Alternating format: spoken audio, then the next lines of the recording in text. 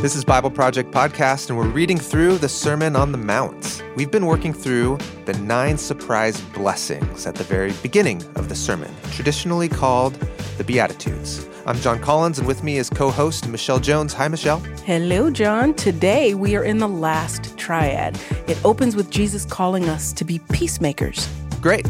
Let's make some peace in the world. But Jesus warns this isn't going to be easy. Get ready for conflict, difficulty, and pain if you are going to really become a part of these kingdom communities in partnership with Jesus. So peacemaking is seeking right relationships with our neighbors and our enemies. What we're going to see here is that even with good motives, peacemaking won't always be peaceful. Thanks for joining us. Here we go.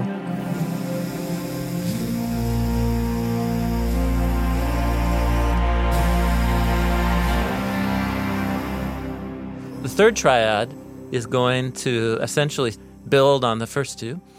I'll just read it, Okay. and then we'll go from here. The good life belongs to those who are peacemakers, because they will be called the children of God. The good life belongs to those who are being persecuted for the sake of doing what is right, because theirs is the kingdom of the skies. The good life belongs to y'all when people insult you, when people persecute you, when people spread evil lies about you, all on account of me. Y'all need to celebrate and shout for joy when that happens, because your reward is great in the skies, and because this is the way they persecuted the prophets who have all come before you. What these have in common is building on the second triad, which is if you long to see the world made right and you actually take the ethic of Jesus, of generous mercy, and go out there and do it from the right motives, get ready to, first of all, get involved in arenas of conflict, the peacemakers. He's summoning his followers to get out there and get in the arenas of conflict where the generous mercy of Jesus' ethic is going to do its most important work. That's interesting that you would describe peacemaking as getting into where there's conflict. Well, yeah. What else could it mean? Avoiding conflict. That's a good point. Or That's just kind actually of, probably... there's a part of me that reads like, oh, be a peacemaker, of just like, Oh, don't get involved in keep the conflict. peace, you know? Keep the peace. Like, let's yeah, not- Yeah, you got it, Hey, got it. Oh, you over there, you're getting a little too riled up. Yeah. Let's keep the peace. Yeah. The way you described it made it sound a little bit more like, actually in a way that's probably more accurate, like there is a lack of peace. Get in there. Get in there. And turn the chaos into something beautiful. Yeah, or be present in the midst of arenas of conflict so that you can introduce the ethic of Jesus as a resource that's available to help solve these conflicts. So the word in Greek is eirene poios. It's a compound. Eirene is the Greek word for peace, and poios is make or to make or do. Peace doers. So it's something that you actively have to create. Yeah. We made a video on this. Biblical peace is not the absence of conflict. It's the presence of harmony. That's an ordered state. Correct. Harmony. Yeah, that's right. And it's something you have to work towards. Yeah, the peacemakers. Peace is something that has to be made. It doesn't happen in nature. No. It's not a naturally The second occurring- law of thermodynamics Yeah, right. says that things fall apart. Yeah. So we're just talking about it in the abstract here. There is a very important boots on the ground reality for why Jesus would include this among the core traits of the good life of his kingdom communities. Jesus lives in an occupied, militarized zone. So let's just ponder that. Of all the social contexts a person can grow up in, Yeah. there's a unique type of psychology and mindset that somebody would have if they grew up in a place that's their ancestral land, but that's being occupied by a military and an empire from a land far away that you've never been to, ruled by people that you'll never meet. And they, in the presence of their soldiers and their tax system, determines everything in the life of you and your family and your friends. It's intense. It's super intense. I mean, it's difficult enough in our lived reality Yeah, yeah. when a president you don't agree with is in power. There's enough conflict. Sure. You know? Yeah. There's just enough of like, oh, the people I don't agree with or aren't for me are now in power. And there's all this frustration and conflict and real lack of peace. Yes. And we're all citizens of the same country. So let me just pause. So, Yeah. and you're saying that in our lived experience of growing up in a modern democratic republic, Yeah.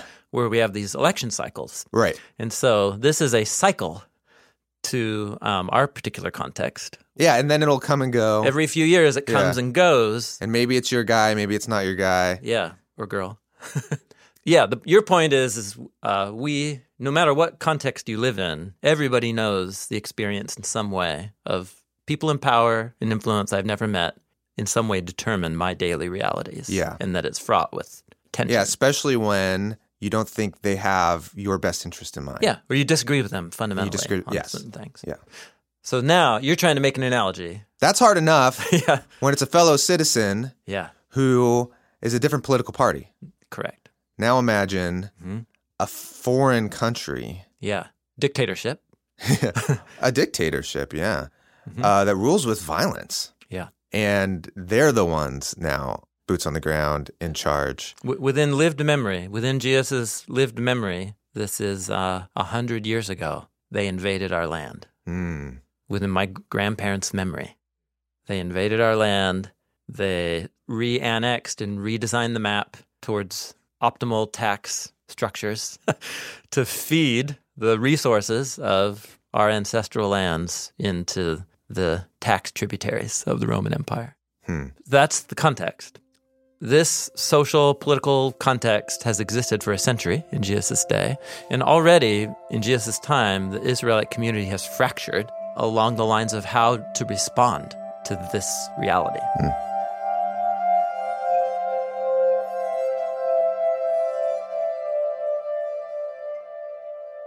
So let's dive into the social dynamics of Jesus' day. How did the Israelites back then respond to the political reality of first century Roman occupiers?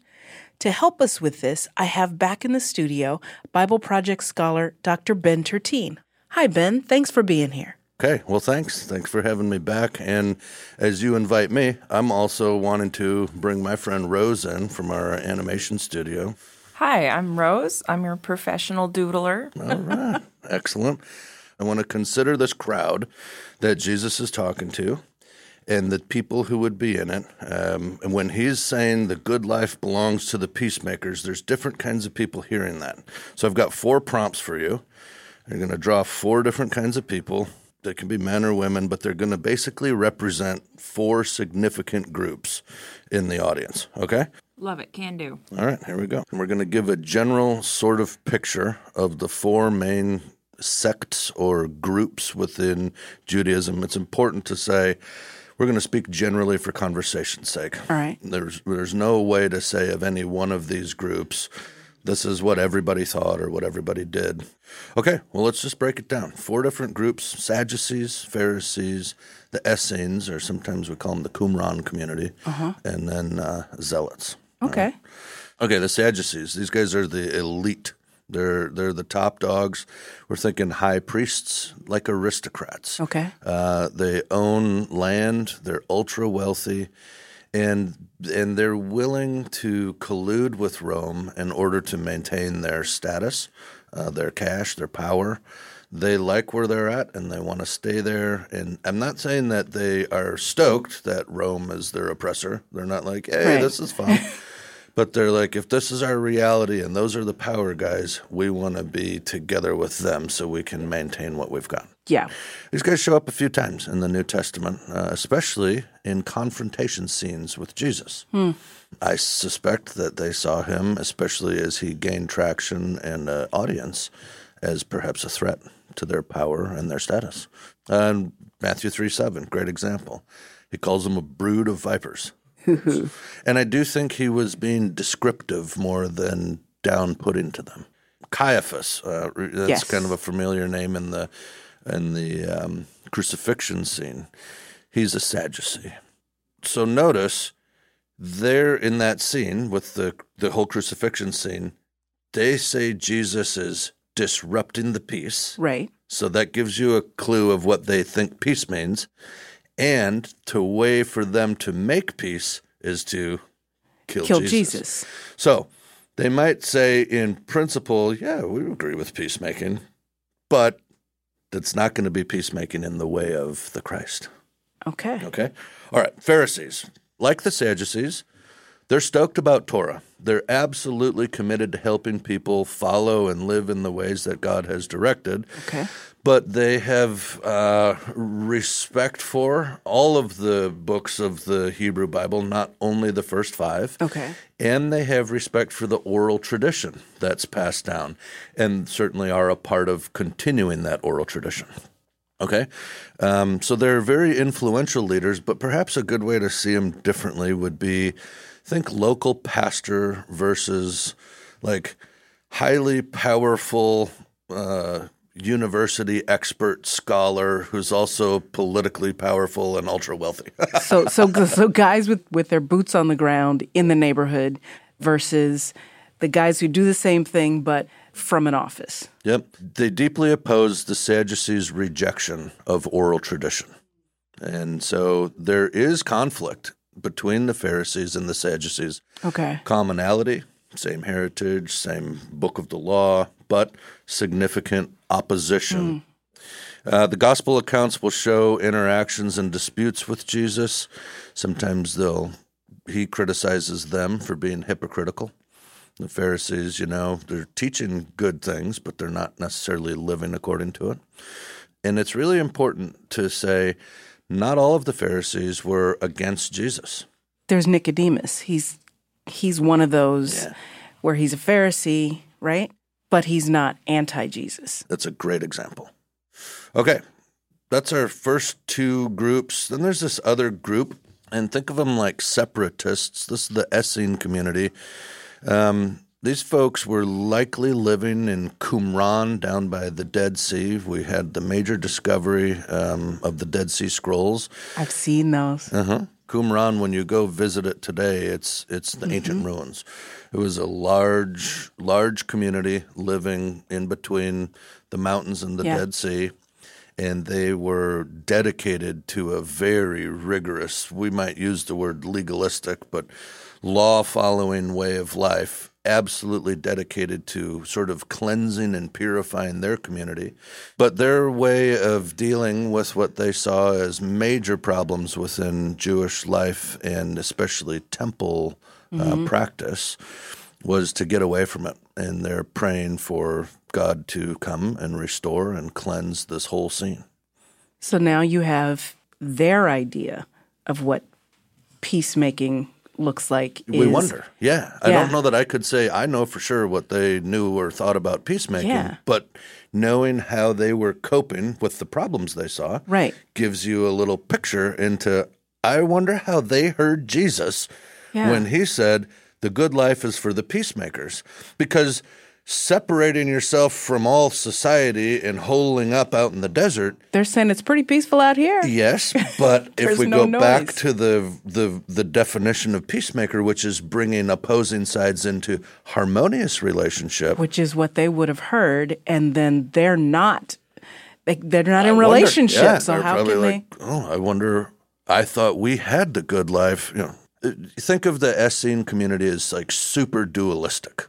There's good guys and bad guys. Boom. Now just pause for a second and imagine how if you approach life that way, what challenge you'll face if you are to be a peacemaker.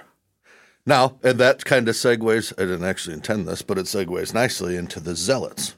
Okay, so zealots are likely a radical. The hotheads. Think militant faction.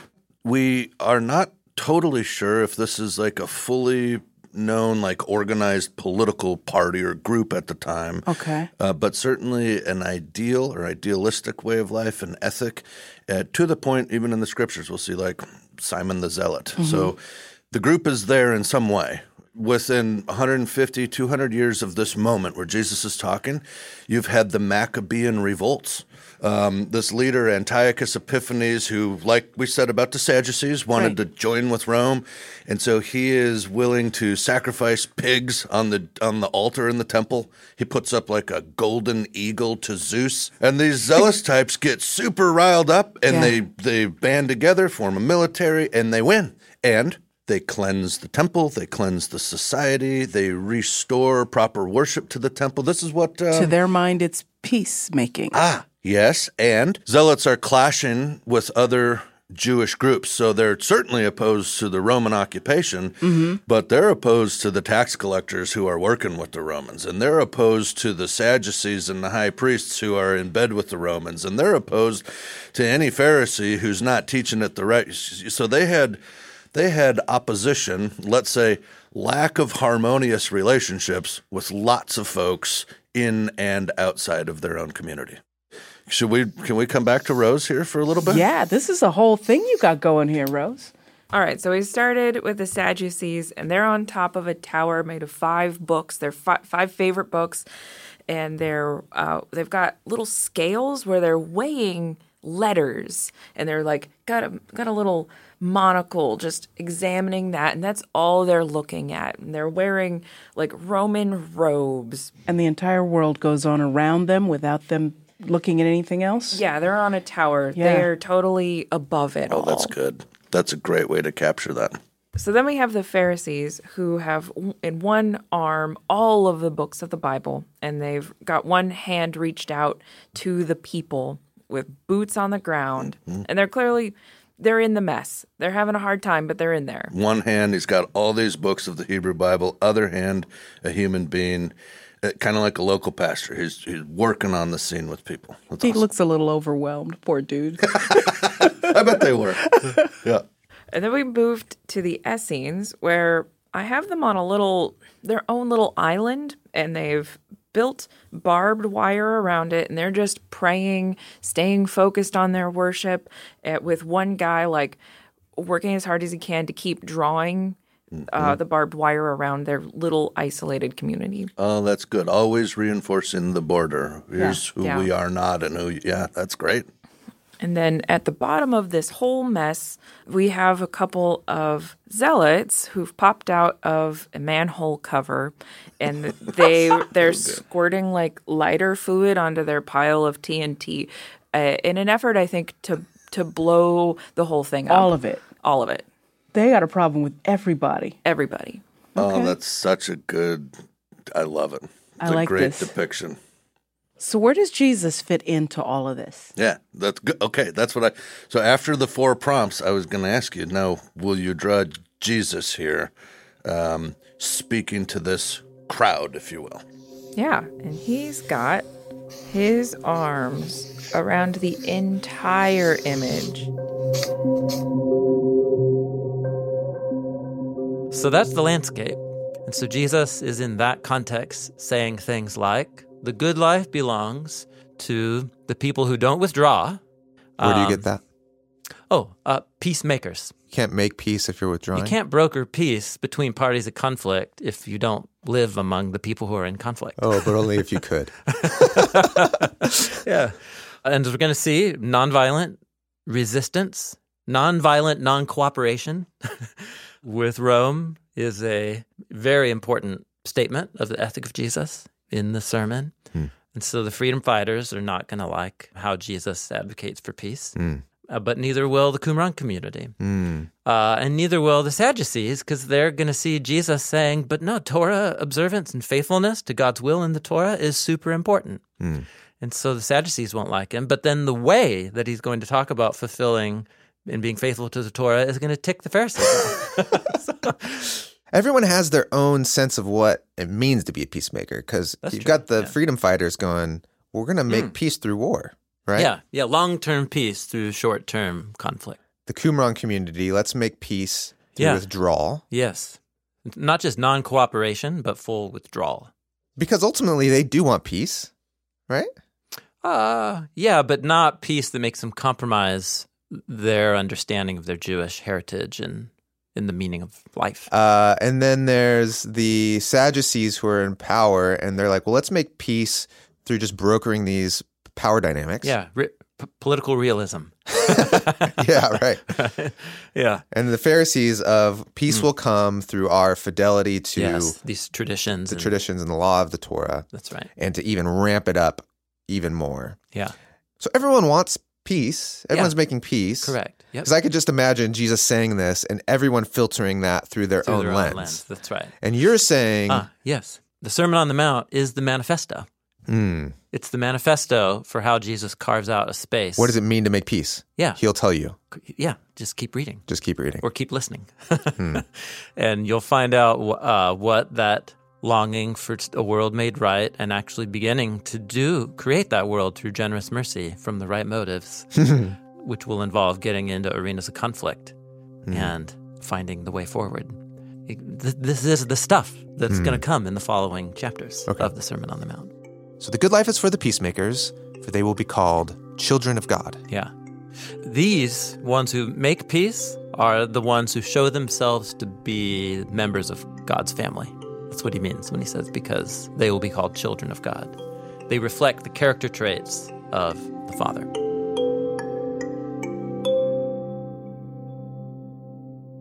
Ultimately, Jesus created peace through generous, self-sacrificial love. Yeah, and later in the Sermon on the Mount, we'll learn that this love isn't just for our friends, it's even for our enemies. I mean, this is a high bar, and you're going to be misunderstood.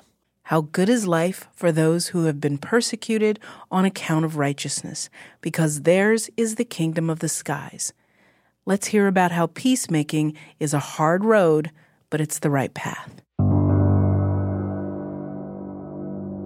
So if you're going to get involved in conflict, get ready to have people not like you. The good life belongs to those who are persecuted because they're going to do what's right according to Jesus. You would imagine people who are out there ordering society in a way that creates peace, brokering relationships in a way that brings more harmony, that they would be celebrated, not persecuted.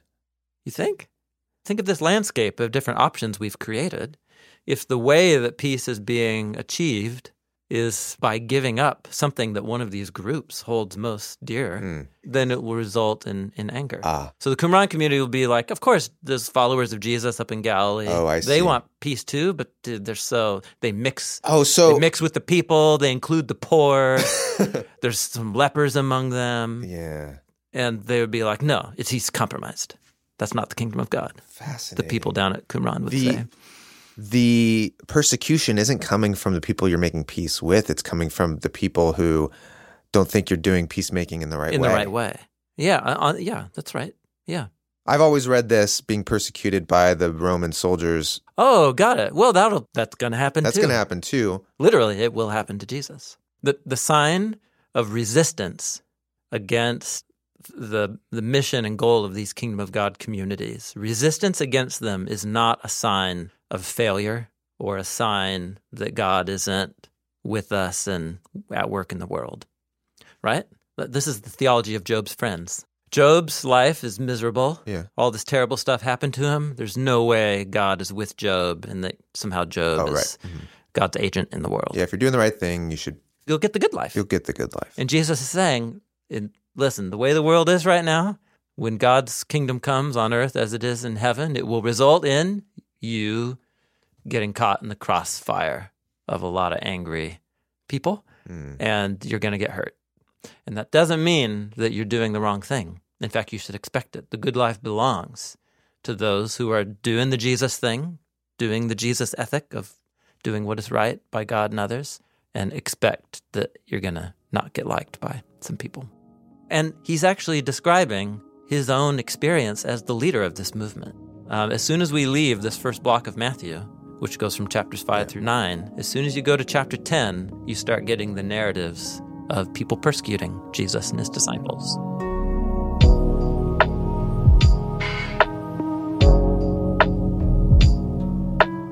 The third statement in this triad is the last beatitude of all 9 beatitudes, and it's the longest. How good is life for you when they insult you and persecute and speak any evil lies against you on account of me? celebrate and shout for joy, because your reward is great in the skies, because this is how they persecuted the prophets before you. All 1 through 8 have been about the good life belongs to those. Yeah. He's describing a group of people in third person. Okay. Here in the last one, he shifts it to y'all. And really, he's building out the persecution, what to expect. Yeah. What form will it take? People making fun of you, people uttering evil against you. You're misunderstood, and your reputation is in the dirt. Yeah. That's not the good life. Okay, so you can actually see how this could create a really counterproductive mentality. People can dislike you for good reasons, and actually there are reasons that someone should pay attention to. Like, oh, I'm really unkind in how I'm trying to communicate my point. Yeah. And they'll interpret a negative reaction to what they're saying as this kind of righteous proof. I'm being persecuted. Righteous proof Yeah. that God is with them. You can see how people could take Jesus' words in a way that's not quite what he means. Right. You can be a bully or be Yeah. mean-spirited, and then when you experience pushback, go, I'm being persecuted. Correct. That's right. And so now we're back to the generous mercy of the previous triad and the pure in heart. That's dealing with the motives and the manner with which I go out and engage in this doing of right in the world. But don't expect by having good Correct. motives Yes. and doing the right thing Yes. that it will all be rosy. Yeah. No matter how good one's intentions are in trying to be faithful to Jesus and the ethic of the kingdom, that doesn't mean you will be well received. In fact, expect people to misunderstand you, to not care to understand you, and for people to make fun of you or actually harm you. So he uses 2 encouragements, 2 becauses at the end. Because your ultimate reward, the reason for which you do it, may not be on the temporal horizon of your life before the kingdom come. You're investing in the new creation when you live by the ethic of Jesus.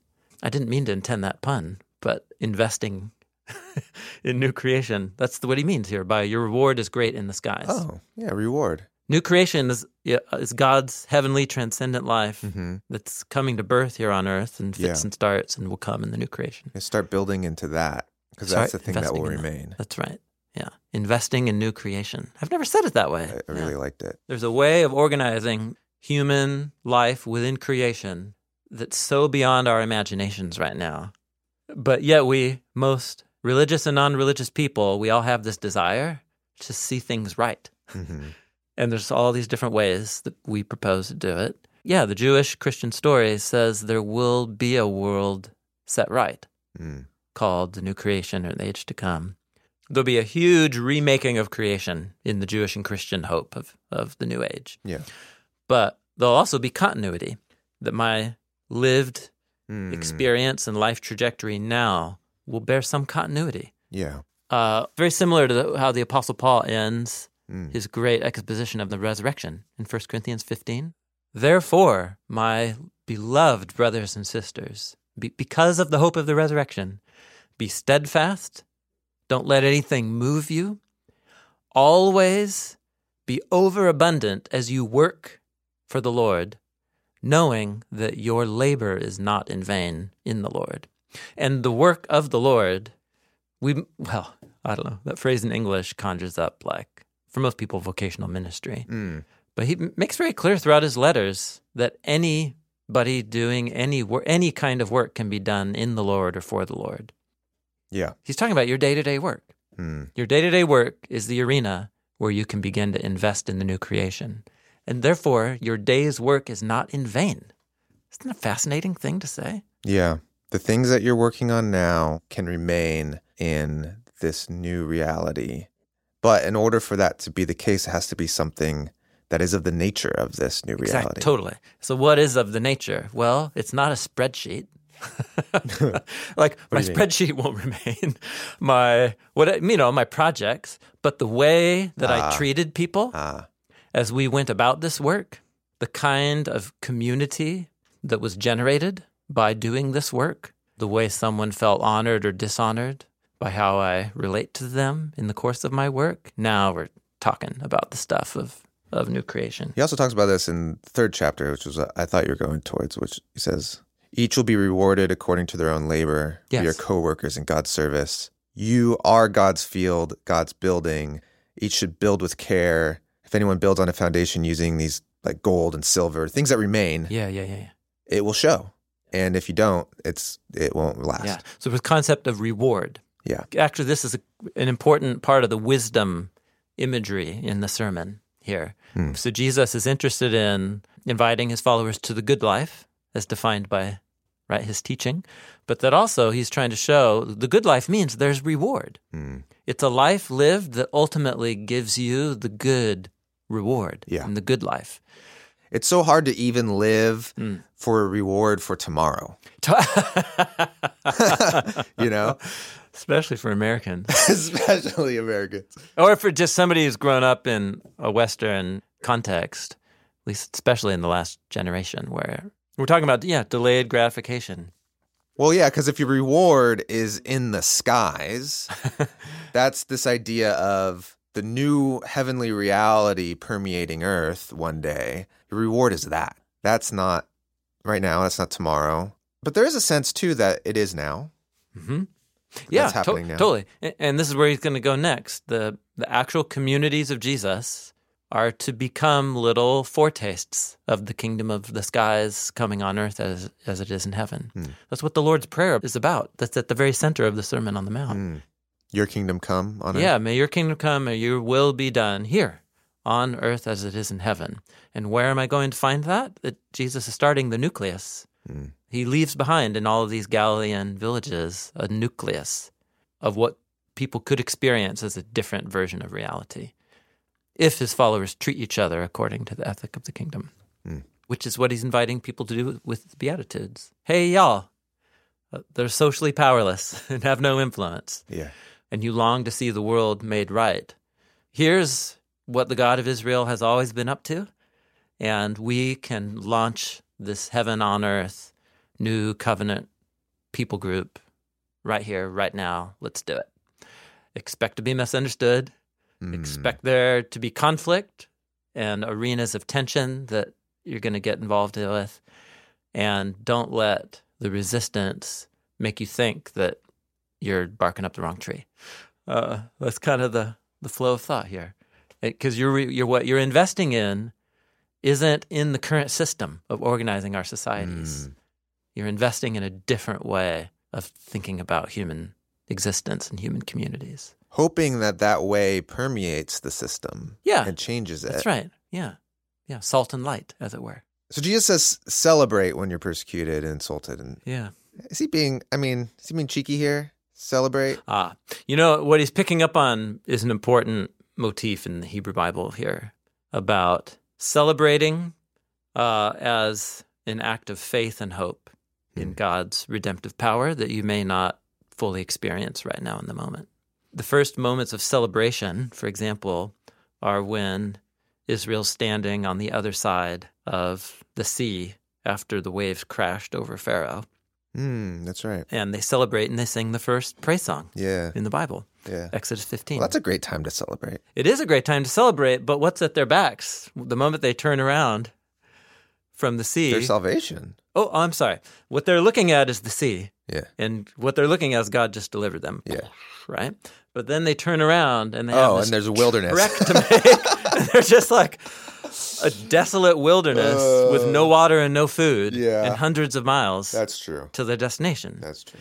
But yet they choose joy because they just had a taste of their ultimate deliverance, even though they have no idea how they're going to get out of this mess. And that's biblical celebration. But even that's different because here Jesus is saying, in the midst of being persecuted. That's right. Celebrate. Right. They're looking at the salvation they just experienced. Yeah, sure. And they're not thinking yet about all the trials ahead. Yeah, that's And they're right. just like celebrating. We just got saved from an oppressive nation miraculously. In the scope of the whole of Matthew's gospel, the death and resurrection of Jesus becomes the Exodus event. The Exodus deliverance that Jesus' disciples look back upon as the great deliverance that gives me hope and cause for joy, even as I go out into the arenas of conflict and try and live the ethic of Jesus and get shut down and hurt and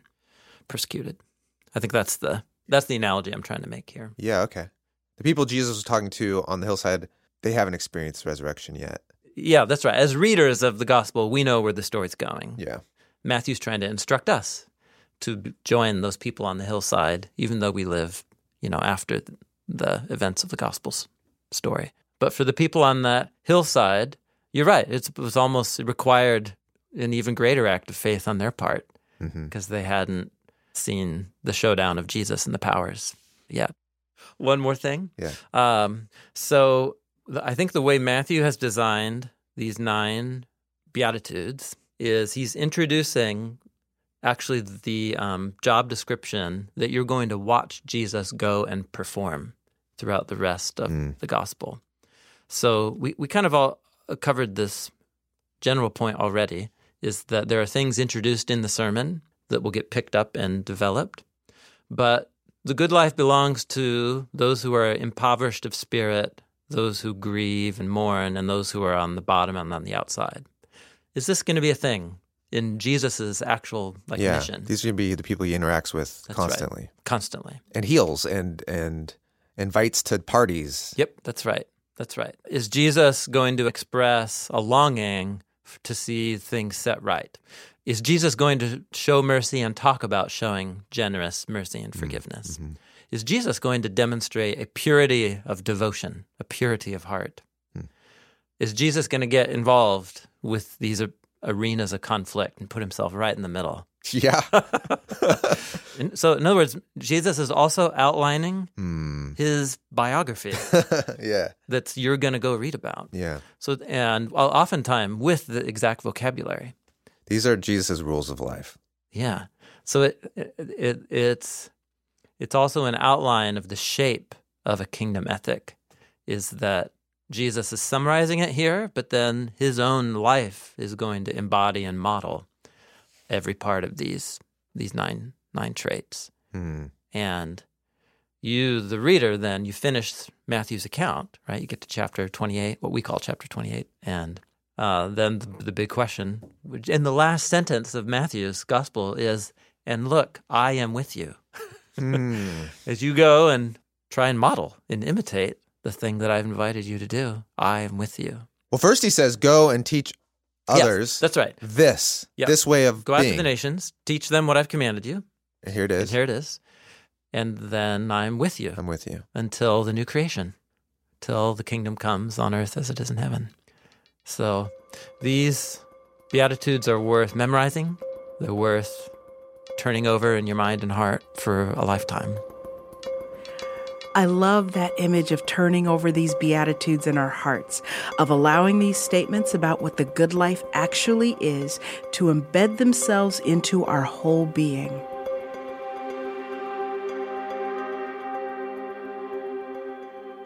So we've gone through all 9 Beatitudes over the last 3 episodes. Let's go through them one more time and look at them as a whole. The Sermon on the Mount has 3 main sections. It begins with a surprise, the surprise identity of those who God is working with in the world. And then it moves to the main body, which is all about the greater righteousness that Jesus is calling his followers to. The Sermon on the Mount ends with a choice. In light of all these teachings, which path will you take? What kind of life are you going to build? Okay, so we're still here in the introduction. The 9 surprise blessings, or the Beatitudes, as they're called. We've gone through all 9.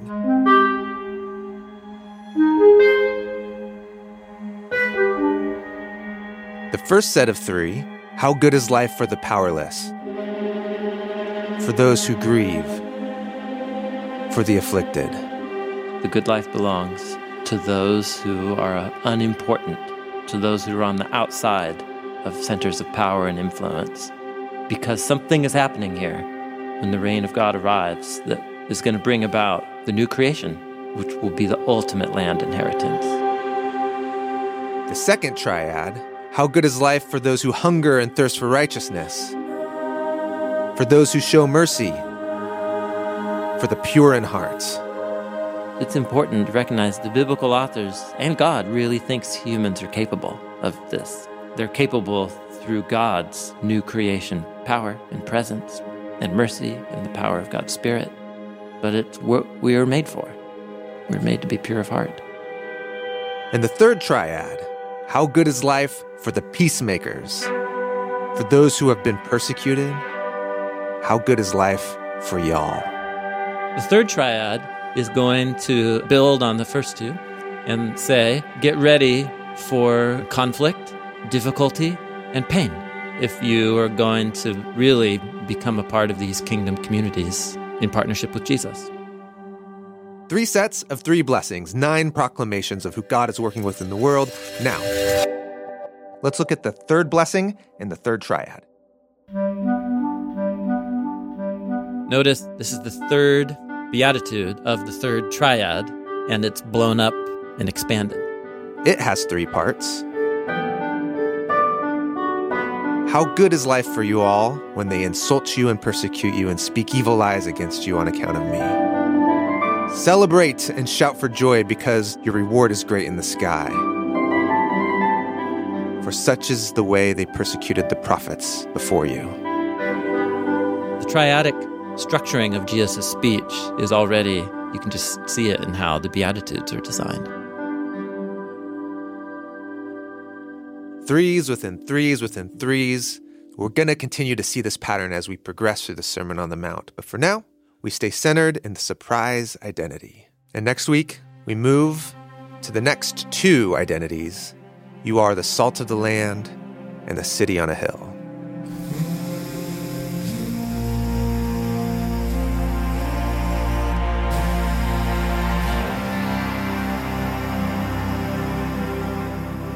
That's it for today's episode. Okay, we made it through all 9 surprise statements about the good life. Yep, after these Beatitudes, Jesus says to his disciples, you are the salt of the earth and you are a city on a hill. We're going to talk about the meanings of these images. The salt of the land, the light of the world, the city on a hill. They're meant to illuminate each other. So what does it mean to be light and salt? That's next week. Bible Project is a crowd-funded nonprofit. We exist to experience the Bible as a unified story that leads to Jesus. Everything we make is free because of the generous support of thousands of people just like you. Thanks for being a part of this with us. Hi, this is Cooper, here to read the credits. Dan Gummel is the creative producer for today's show. Production of today's episode is by producer Lindsay Ponder, managing producer Cooper Peltz, producer Colin Wilson. Stephanie Tam is our consultant and editor. Tyler Bailey is our audio engineer and editor, and he also provided the sound design and mix for today's episode. Brad Whitty does our show notes. Hannah Wu provides the annotations for our app. Original Sermon on the Mount music is by Richie Cohen, and the Bible Project theme song is by Tense. Special thanks to Ben Tertine and Rose Mayer, and your hosts, John Collins and Michelle Jones. Hi, this is Brandon, and I'm from Oklahoma City, Oklahoma. Hi, this is Deborah, and I'm from Jakarta, Indonesia. I first heard about the Bible Project when I was intentionally searching about Book of Esther. I use the Bible Project for personal growth, study, and teaching others about the Bible. My favorite thing about the Bible Project is the animation. It's just how well they teach all of these theological concepts and make them so accessible. We believe the Bible is a unified story that leads to Jesus. We are a crowd-funded project by people like me. Find free videos, study notes, podcasts, classes, and more at BibleProject.com.